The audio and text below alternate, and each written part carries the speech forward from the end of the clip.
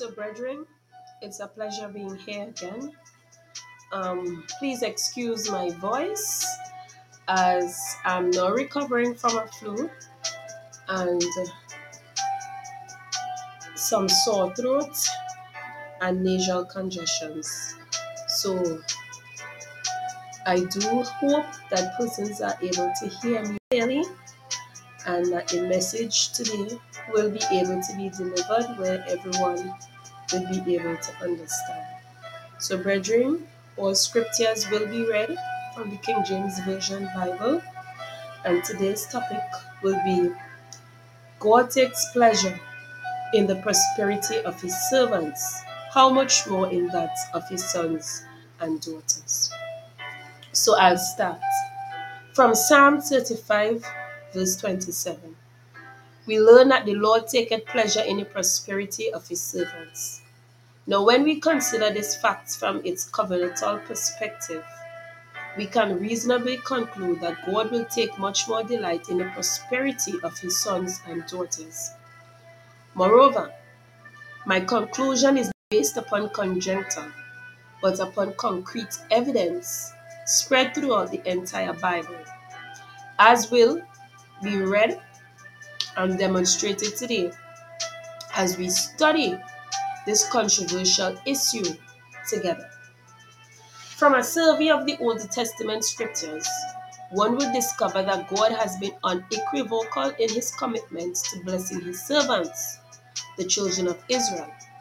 This fact can be easily checked by reading the following texts: Genesis chapter 26, verse 1, 6, and 12, Genesis chapter 32, verse 9 to 10, Genesis chapter 47, verses 5 to 7 and 11. Then you can read Exodus chapter 11, verses 1 to 3, Leviticus chapter 7, verses 31 to 34, Numbers chapter 18, verses 12 to 14, Deuteronomy chapter 18, verses 3 to 5, Esther chapter 10, verses 2 to 3, and Psalm 112, verses 1 to 3, Proverbs chapter 3, verses 13 to 16, and Malachi chapter 3, verses 10 to 11. These, brethren, are but a tithe of the evidence that one can advance to show God's delight in the prosperity of his servants. Undoubtedly, the degree of God's commitment to blessing his servants can be gauged by the way he promoted his servants, even when they were in captivity. If you have any doubts about this fact, the following excerpts will dispel them all. Joseph entered Egypt as a slave, but was promoted to the position of governor, being second only to the king. Moses, who was supposed to be killed by Pharaoh's decree, was nourished in Pharaoh's house and was heir to his throne. Ezra and Nehemiah were victims of Babylonian captivity, but prospered to the point where they were permitted and given the wherewithal to rebuild their demolished temple city. So that's Genesis chapter 41, verses 39 to 44, Exodus chapter 1, verse 22, Exodus chapter 2, verses 5 to 10, Ezra chapter 7, verses 1 to 28, and Nehemiah chapter 2, verses 1 to 6. Moreover, who can forget the orphan Esther and her uncle Mordecai, who rose from obscurity to be queen and governor of Persia, and Daniel, who also was only chronologically known in Judah, along with Shadrach, Meshach, and Abednego, rose to such a pinnacle of power in Babylon and Persia that defies the imagination even of the best scholar. So, brethren, what I'm sharing today speaks loudly and clearly to the fact that God not only takes pleasure in the prosperity of his servants, but that he would stop at nothing in his quest to ensure that his servants are abundantly blessed. Now, when we consider the fact that the Israelites were only God's servants, as we read in Leviticus chapter 25, verse 55, we know that for his sons and daughters, God's blessings would be more abundant. With regard to Israel's status, If you still have doubts, read Galatians chapter 4, verse 4 to 5 and 7 and clarify that point. Accordingly, the following text surely bears this out. So I'll be reading from Galatians chapter 4, verse 4, 5, and 7. Verse 4. But when the fullness of time was come, God sent forth his Son, made of a woman, made under the law. Verse 5, to redeem them that were under the law, that we might receive the adoption of sons. And verse 7, wherefore thou art no more a servant, but a son, and if a son, then an heir of God through Christ. So that's Galatians chapter 4, verse 4, 5, and 7. Now, against the backdrop that God so blessed his servants, the Israelites, imagine the blessings that God has in store for his sons and daughters.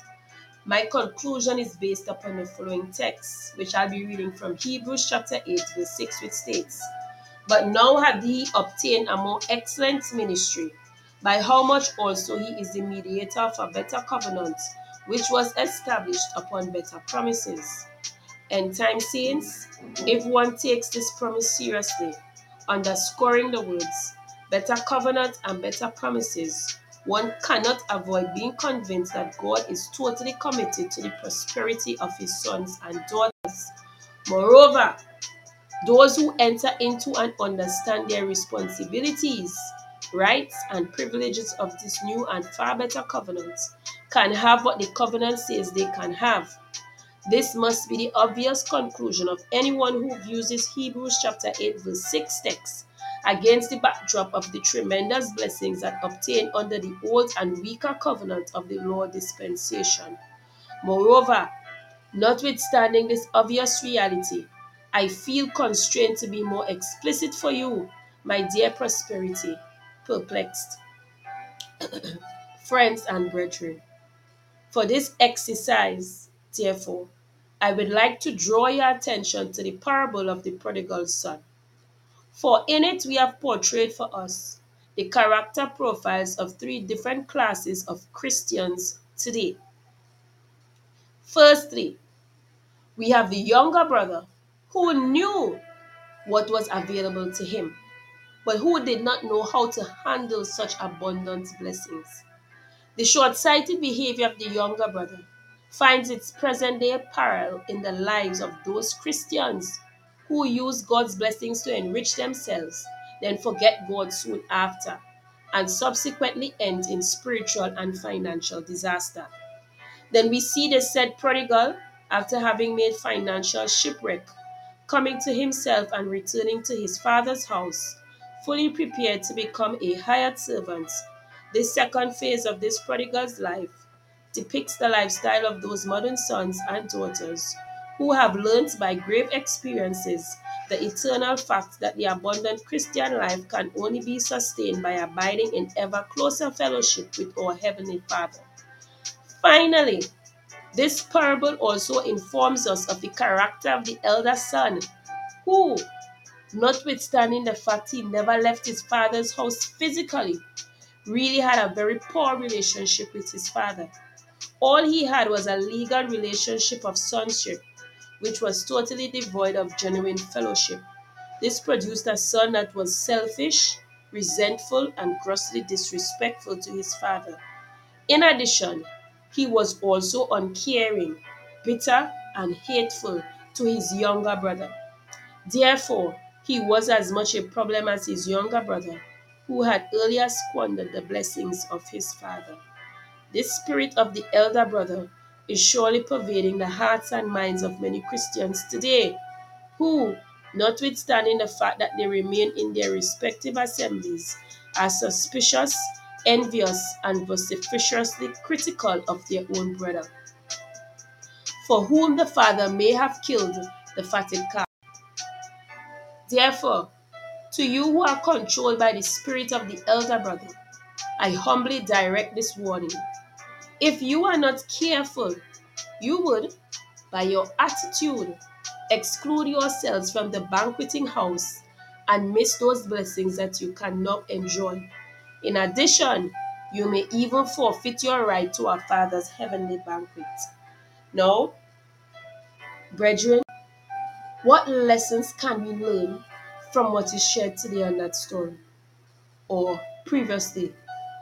If nothing else, we should not miss this eternal fact that obtaining our covenantal blessings as sons and daughters does not simply depend upon the fact that we are God's children. Instead, it also depends upon our having a clear knowledge of what our Father has provided for us and our willingness to access same. This we can learn from the younger brother. Moreover, we must also conclude that if we are to retain God's abundant blessings, we must ever strive to maintain and remain in unbroken fellowship with the captain of our ship. So, brethren, from what was shared today, we can now understand that the ideal son or daughter is the one who knows what his or her father has provided and abides in the house, ever striving to enhance his or her relationship with his or her father by ever increasing fellowship. This individual can have a continual feast. In fact, some are actually enjoying same at this very hour. And the good thing about it is that it is also available to you. Now, brethren, I am not hereby suggesting that all of God's children should be millionaires, and that if you are poor, you are not a genuine son or daughter. No, not at all. For far be it from me, for that would be iniquitous. However, what I want you to know is this: God is not responsible for you being poor. And if this statement you view with dismay, listen carefully to what Jesus had to say to the saints of his day. So I'll be reading from Luke chapter 18, verse 29 to 30, and it states, "Verily I say unto you, there is no man that had left house, or parents, or brethren, or wife, or children, for the kingdom of God's sake, who shall not receive manifolds more in this present time, and in the world to come, life everlasting." So that's Luke chapter 18, verses 29 to 30. And that is not all. For by the pen of the beloved Apostle Paul, he told us the following. That's Romans chapter 8, verse 32, and it states, "He that spared not his own son, but delivered him up for us all, how shall he not with him also freely give us all things?" So that's Romans chapter 8, verse 32. Moreover, brethren, relative to God's attitude towards our financial welfare, the following speaks loud and clear. So that's 3 John chapter 1, verse 2, which states, "Beloved, I wish above all things that thou mayest prosper and be in health, even as thy soul prospereth." So 3 John chapter 1, verse 2. So, brethren, what is shared today is surely God's point of view on this prosperity issue. In closing, therefore, I must remind you that your legal relationship of sonship is surely not the only requirement that is necessary to allow you to access God's best. For the word of God has made the following abundantly clear. And I'll be reading from 2 Corinthians chapter 9, verse 6, which states, "But this I say, he which soweth sparingly shall reap also sparingly, and he which soweth bountifully shall reap also bountifully." So then too, on this said theme of a Christian's prosperity, Jesus, the founder of the church, summed up this principle in the following way. So that's Luke chapter 6, verse 38. "Give, and it shall be given unto you. Good measure, pressed down, and shaken together, and running over, shall men give into your bosom. For with the same measure that ye meet withal, you give to all, it shall be measured to you again." So that's Luke chapter 6, verse 38. So, brethren, The message I've been sent out today, therefore, whether you become prosperous or whether you remain poor, is to a large extent entirely up to you. However, to be prosperous would necessitate you being consistently obedient to the principles God contained in God's book. For if God takes pleasure in the prosperity of his servants, you can expect him to take much more delight in the prosperity of his knowledgeable and obedient sons and daughters. With this, you must agree. So, brethren, that's the end of my segment today. I will be live next week again. So have a safe and productive week. Do excuse my voice. I'm not recovering from a flu. So, brethren, all the best. Remember to prepare yourselves for Jesus Christ's return because he will be returning soon. Spend time daily reading his word and study his word. Strengthen yourselves in his word and allow yourselves also to be surrounded by persons who can strengthen you in the word. Brethren, Jesus Christ loves us.